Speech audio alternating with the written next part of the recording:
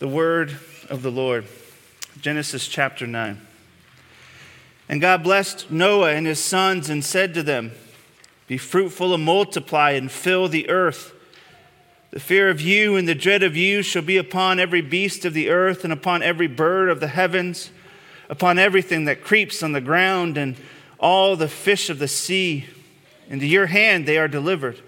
Every moving thing that lives shall be food for you, and as I gave you the green plants, I give you everything. But you shall not eat flesh with its life, that is, its blood.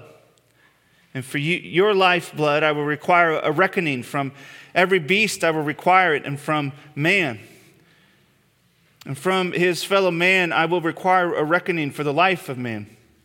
Whoever sheds the blood of man, by man shall his blood be shed. For God made man in his own image. And you, be fruitful and multiply, increase greatly on the earth and multiply in it."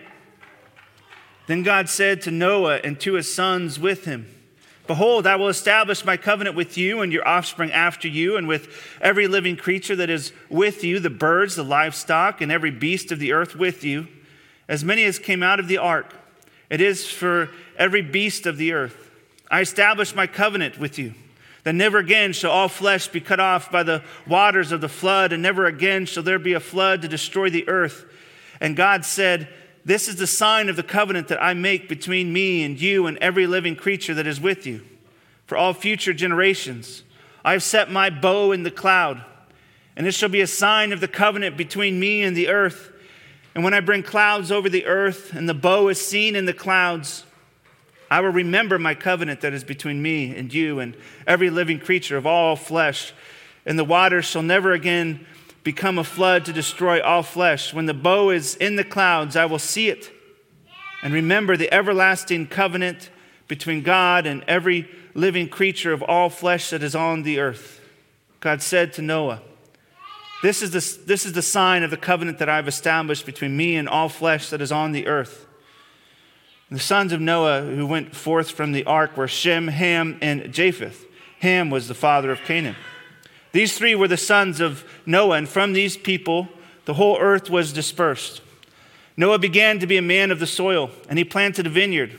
He drank of the wine and became drunk, and lay uncovered in his tent. And Ham, the father of Canaan, saw the nakedness of his father and told his two brothers outside. Then Shem and Japheth took a garment, laid it on both their shoulders, and walked backward and covered the nakedness of their father. And their faces were turned backward, and they did not see their father's nakedness. When Noah woke from his wine and knew what his youngest son had done to him, he said, "Cursed be Canaan. A servant of servants shall he be to his brothers." He also said, "Blessed be the Lord, the God of Shem, and let Canaan be his servant. May God enlarge Japheth, and let him dwell in the tents of Shem, and let Canaan be his servant." After the flood, Noah lived 350 years. All the days of Noah were 950 years, and he died. The grass withers and the flowers fade, but the word of our God will stand forever. Amen. You may be seated. Pray with me. Merciful, gracious Father, we give you thanks that you, our holy God, gather us together that you might feed us, that you might strengthen us and encourage us. I pray that through your word you would feed us this morning, and we pray that your Spirit would enliven our hearts, give us strength to hear and believe. We pray this in the name of Jesus. Amen. Nearly every day when I get home from the office, I feel like I could probably sleep for 24 hours. I guess I'm probably not alone in this. Sleep is a glorious thing. And, then I get home and I'm kind of trying to get cozy and maybe take a little pre-dinner nap. And then Jen reminds me, someone's actually coming over for dinner tonight. I'm like, okay.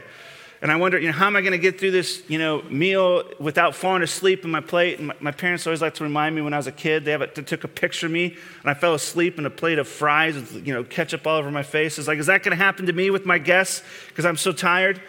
And then inevitably it happens, people come over, you start talking, and you kind of, you get your second wind. And then you're cruising, then you're fine. And then then they leave and you're cleaning up. And then when you get tired again, then it really comes strong. And it's like you hit a wall and you got to go to bed right away. And then as soon as your head hits the pillow, you're out and snoring loud. At least that's me.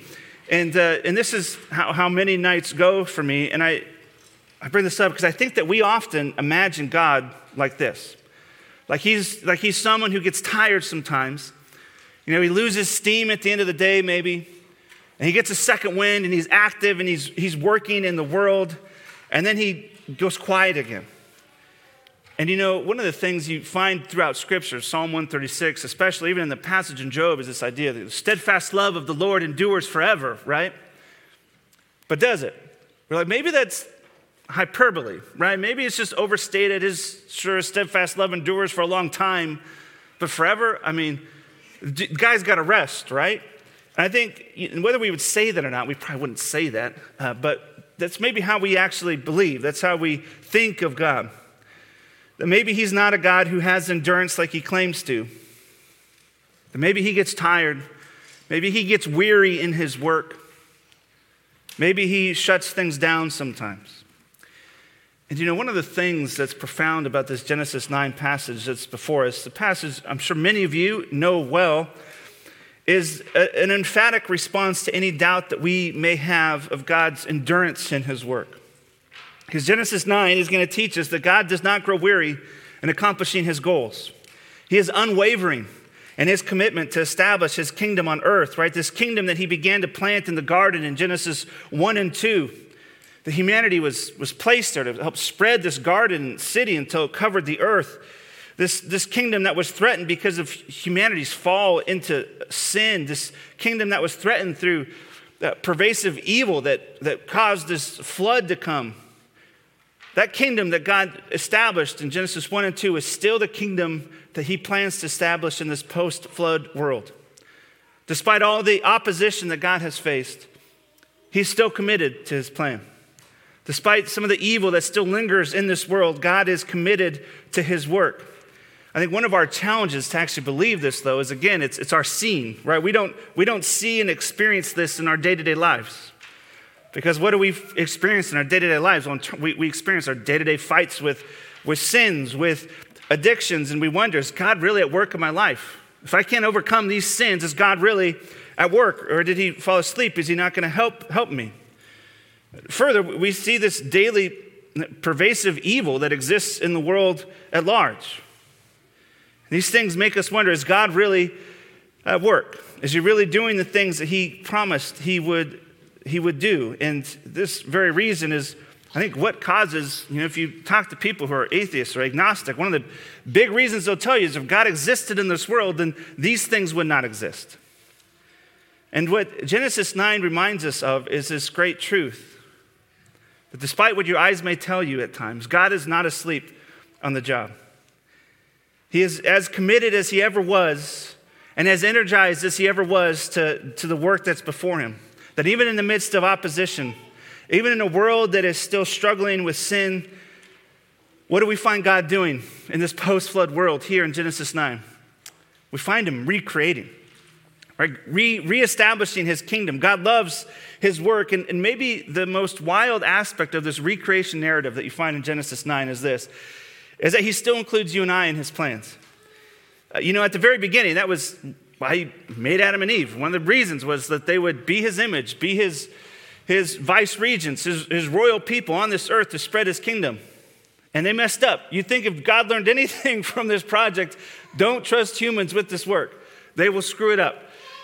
And yet, what do you find here? Him using humanity to bring about his kingdom. His plan to bring about his kingdom has always included humanity.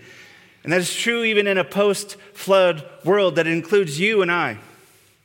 He is still the Father that's committed to inviting us into his work. And so as we consider this unwavering commitment that God has to accomplish his work in creation, I think we're going to see this in two different ways this morning. For one, we see him, this unwavering commitment as he recommissions man. And as he recommissions man, we find that he does this despite the sin of man. So first, God's unwavering commitment to his work causes him to recommission man. And in this recommissioning of man, there are a lot of parallels to Genesis 1 and 2 happening. We see it from the very beginning here, verse 1. It says, "And God blessed Noah and his sons and said to them, 'Be fruitful and multiply and fill the earth.'" You know, I imagine, they get off the boat and you get this vast and empty world, and it must be a little bit overwhelming. It's like, what do you do first? It's like, the first day of a long vacation, you kind of wonder, what do I do? You don't know what to do with yourself. And so God speaks and he gives them purpose. And the purpose that he gives them echoes the purpose he gave Adam and Eve. He says he blesses them, which is to say he shows favor on them. And this is actually the first time we find these words in the Bible since Genesis 1:28. When God blessed Adam and Eve, and this is what he says. He says, "And God blessed them. And God said to them, 'Be fruitful and multiply.'" So the same words that he uses here in Genesis 9. He's recommissioning humanity. This is a recreation narrative, and Noah is a second Adam here. He's given the same role that was once given to Adam in the garden, to be fruitful, multiply, fill the earth. I mean, this is a key role that humanity is meant to occupy, and this is one of the key aspects that marriage is meant for. It's not just for your personal fun and pleasure, but it's something we are called to. And one of the core purposes of this is to be fruitful and multiply. And he says it again in verse 7 here, "Be fruitful, multiply." It's this refrain. This is part of the aspects of bringing God's kingdom on earth happens from multiplying. Because what are they multiplying here? Or they're multiplying image bearers, people that bear God's image. We see, in the end of verse 6, it says, for God made man in his own image. There's an affirmation that although sin exists, we still are humans made in the image of God. It's still image bearers. And we're to multiply God's image until it fills the whole earth. And this is one of the ways that God aims to accomplish his mission, is so that his people would cover the earth. It's one of the main ways our church has grown, is through little babies being born. But a second aspect of this recommissioning is the work that he gives to Noah. And later in verse 20, we find Noah doing this after he gets, recommissioned his covenant. He says, "And Noah began to be a man of the soil, and he planted a vineyard." We find Noah working the soil. This recommissioning, it seemed, made Noah into this man of the soil. It gave him a purpose. Noah taking his priestly duty like Adam had to serve and protect and to multiply the garden, to expand it. And now Noah is doing that. It's his family's work is the same as Adam's and Eve's, to expand this garden city of God until the garden and its inhabitants cover the whole world. And this kind of leads us to this pinnacle aspect of this recommissioning moment, which is the covenant that God makes with Noah. It's the second covenant that's made in Scripture. He says this in verse 8. Then God said to Noah and to his sons with him, "Behold, I establish my covenant with you and your offspring after you, and with every living creature that is with you, the birds, the livestock, and every beast of the earth with you, as many as came out of the ark. It is for every beast of the earth I will establish my covenant with you. Then never again shall all flesh be cut off by the waters of the flood, and never again shall there be a flood to destroy the earth." So just like God made a covenant with Adam in the garden with the promise of life, so now here in this recreation moment, God covenants again with his people. He binds himself to his people with this covenant, his promises. His resolve is set, and the covenant here is a promise of peace. Right? A covenant that doesn't require actually anything of Noah or humanity. That's one of the things that makes this covenant unique. It's simply this statement that God will not do these things. He will not destroy all living creatures again. It's a universal covenant that's made with all humanity, and he's so serious that he even covenants with the animals here. They're even included in this. All the critters of the earth. What we begin to see in the second covenant of Scripture is that with each covenant that God makes with his people is a type of recreation moment. Right, from the first covenant in the garden to being the creation moment to this one, right? Restating his love and his commitment to this project that mimics the first creation, to the covenants that come after, right? And Abraham being the birth of a new nation that will bless the world. It's a recreation moment, to the sign of the covenant with Moses being Sabbath rest, right? Our Sabbath rest, which points to our future eternal rest in the Lord. Each of these covenants that happen, we see God revealing himself more fully, showing more fully both his character and his mission to bring heaven to earth. And each is this recreation moment, bringing that future forever new creation day closer. And one of the things that God does to some of his covenants is he attaches signs. And here we find him attaching a sign that further states these things that point to God's peace and his mercy. We see this in verse 12 and 13, he says this, and God said, "This is the sign of the covenant that I make between me and you and every living creature that is with you for all future generations, that I've set my bow in the cloud, and it shall be a sign of the covenant between me and the earth." So the sign of this covenant is a bow, and the word here for bow is actually often in reference to a war bow, right? A bow and arrow, that kind of war bow. In Habakkuk 3:9, it talks about how God actually vanquishes his enemy with a bow, and it's actually used by his representatives against evil. In Genesis 49, you find the hand of the Lord steadying the hand of the bow of his people against his enemies.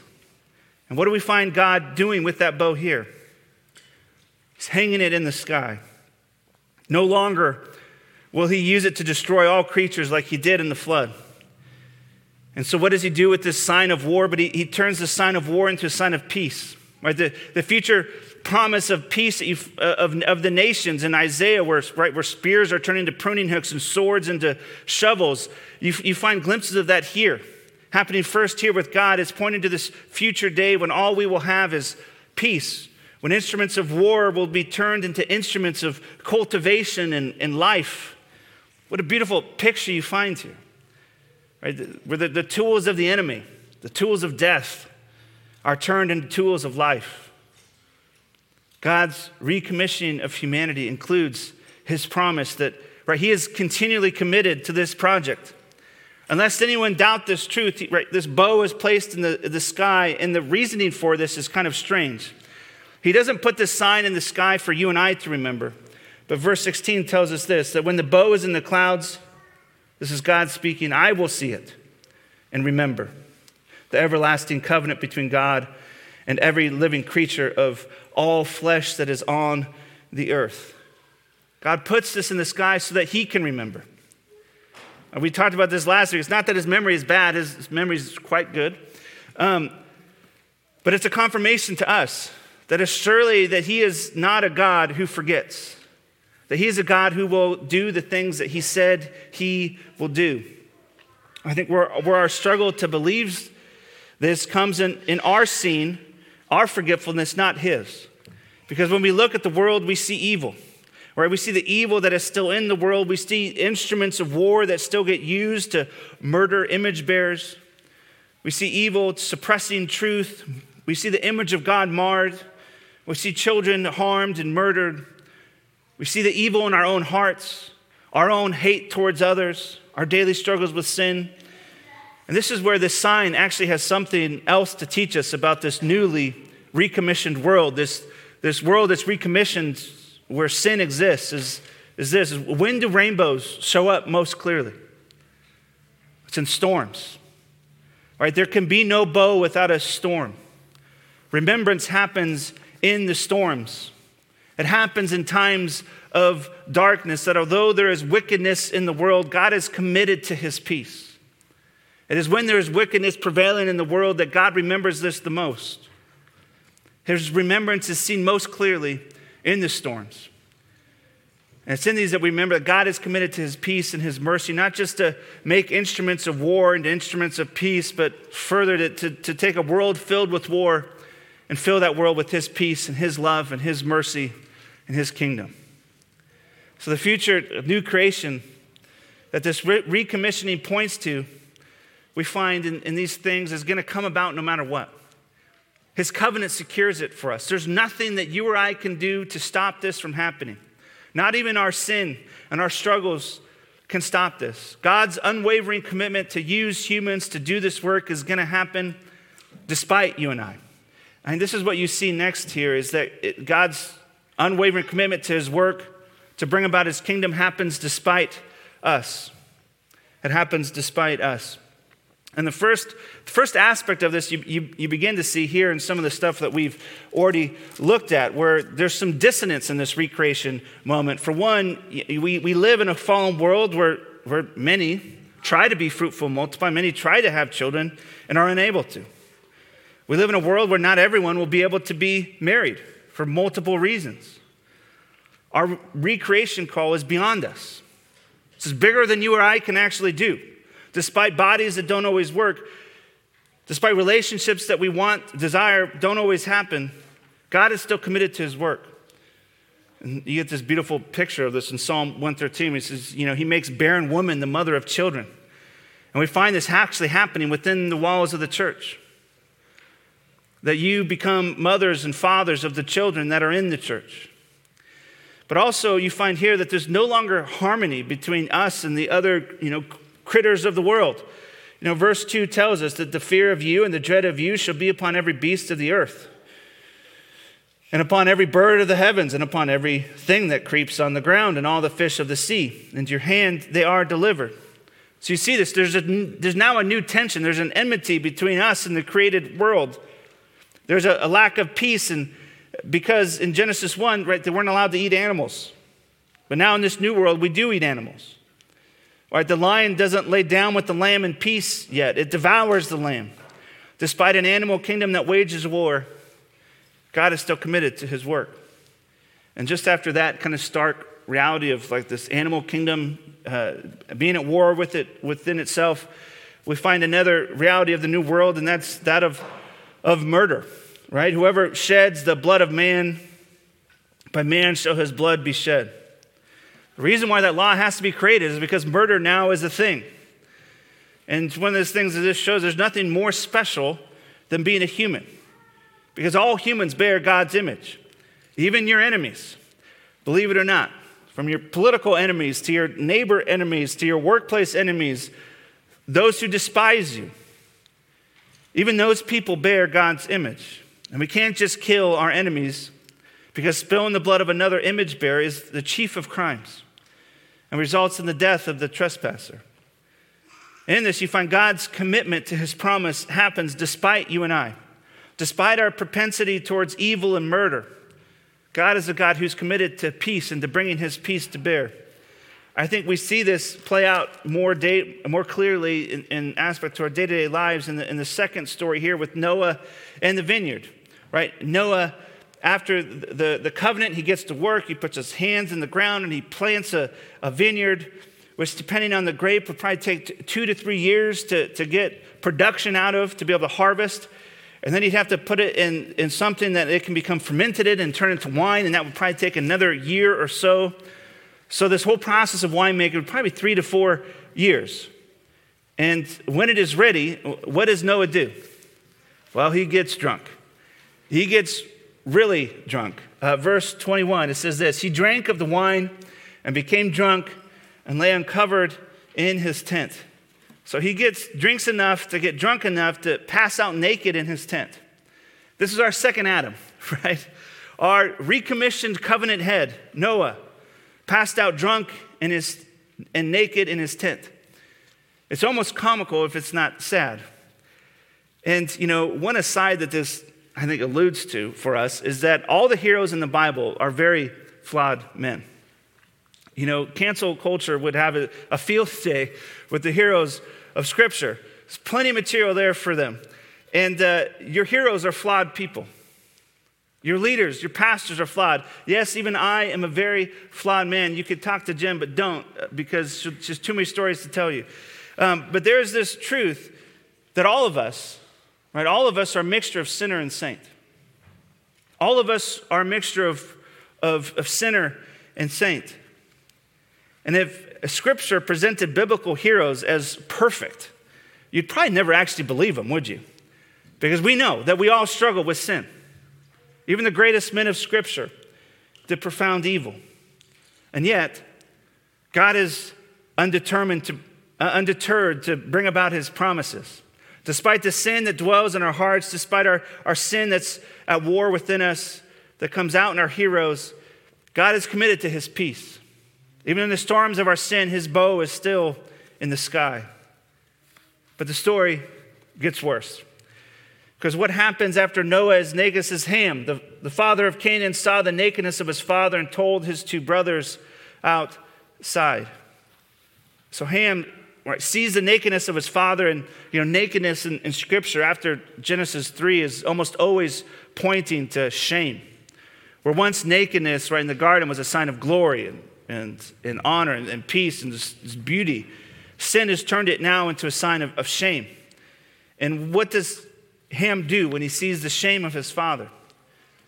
Well, he goes and he tells his brothers about it. Instead of covering this shame, he exposes it. He promotes it. He gossips about it. And at the root of gossip is a desire to publish the shame of others. And even in that moment, the bow remains in the clouds. Despite the evil of Ham, God's faithfulness to his promise is seen actually in his inaction in this moment.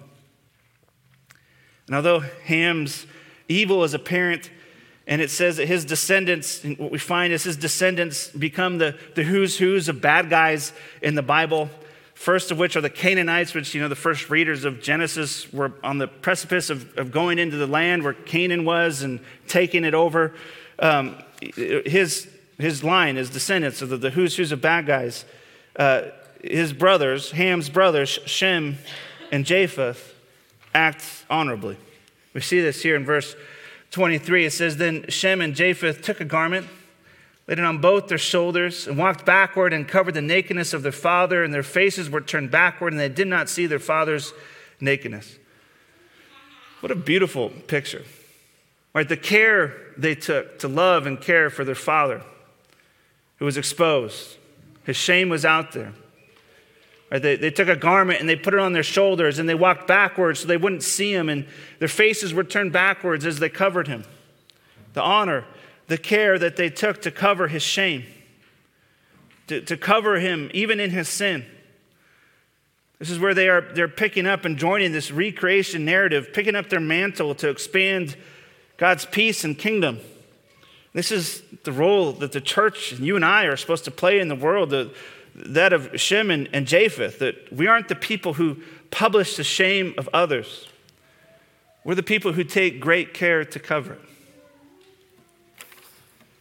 And after this scene, you find this series of curses and blessings, right? Ham and his lineage is marked with the similar curse that the serpent received, and Shem and Japheth are blessed for their faithfulness to the covenant God Yahweh. This is what you see here in verse 26. And he also said, "Blessed be the Lord, the God of Shem, and let Canaan be his servant."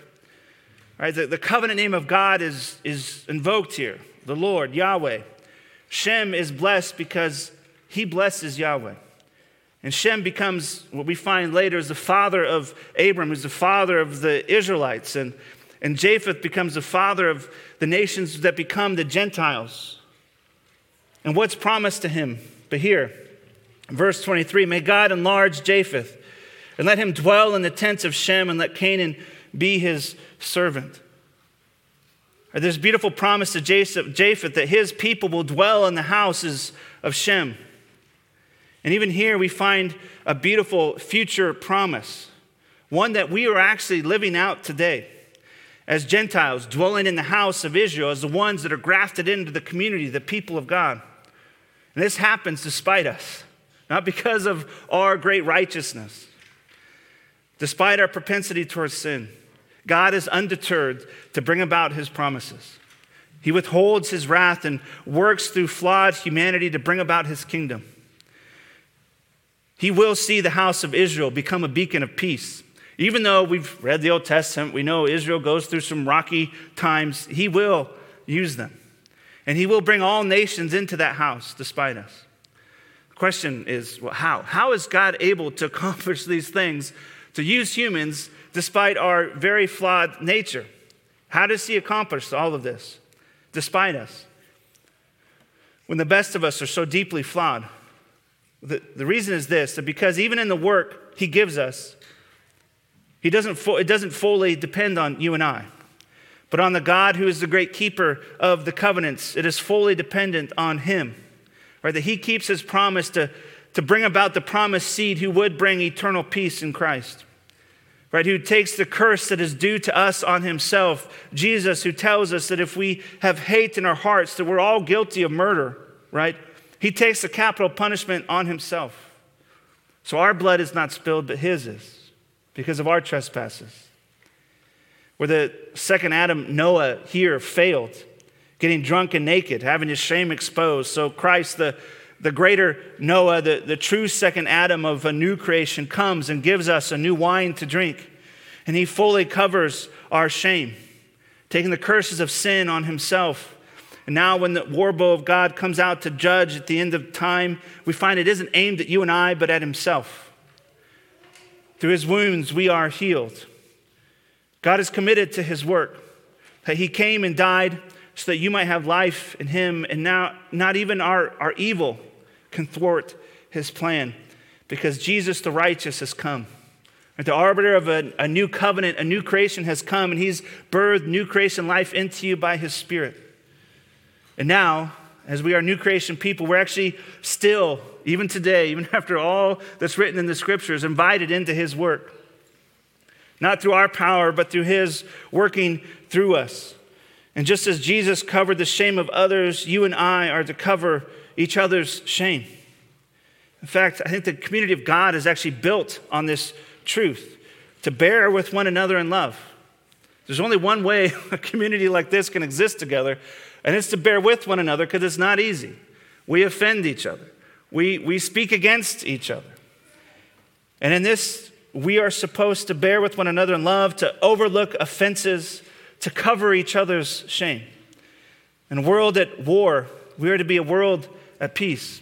In a world that wants to pick us apart and nitpick everything that we do wrong with each other, we're supposed to overlook those things and to love each other and to encourage each other towards peace, towards a shalom. We are a new creation people. And I think one of the ways that we actually accomplish this is by first seeing each other as image bearers. We are all image bearers. Every human, even the people you may despise, they are first and foremost image bearers. And I think is when we learn to see the image of God in everybody, and all the people of the earth, that we can begin to have compassion on them, even in their annoyances to us, like Christ had compassion on us when we were his enemies. Right? It's in that state that he actually died for us, to make us his friends. And he calls us to do the same, to make friends with our enemies. The question is, are you willing to die for your enemy, like Christ died for you? Are you willing to lay down your swords? Are you willing to make peace? It's a profound truth here that God is unwavering in his commitment to make this happen. It is such a sure thing that it is as if it has already come to pass. You are a new creation people now, called to live new creation lives in a world that has not yet been made new as we have been. We're supposed to be that new creation in this world, that light shining in the darkness. May we be a people who grow in this. May we be a people who commit ourselves to this work of expanding the kingdom of God, expanding his peace, expanding the covering of shame, despite the opposition that you and I will receive for these things. May we do this as we rest in God's work. Amen. Pray with me. Merciful, gracious God in heaven, we give you thanks for your words that encourage and challenge. Your words that remind us just how deep, unshakable your grace, your mercy, your love for us is. And it's that same love and unshakable love and grace that you have for us that you call us to have for others, for the outsider, for the outcast, for those who would right now be called your enemies. May we extend your peace to them that they can have life as we have life. May your light go into this world, we pray. In the name of Jesus, amen.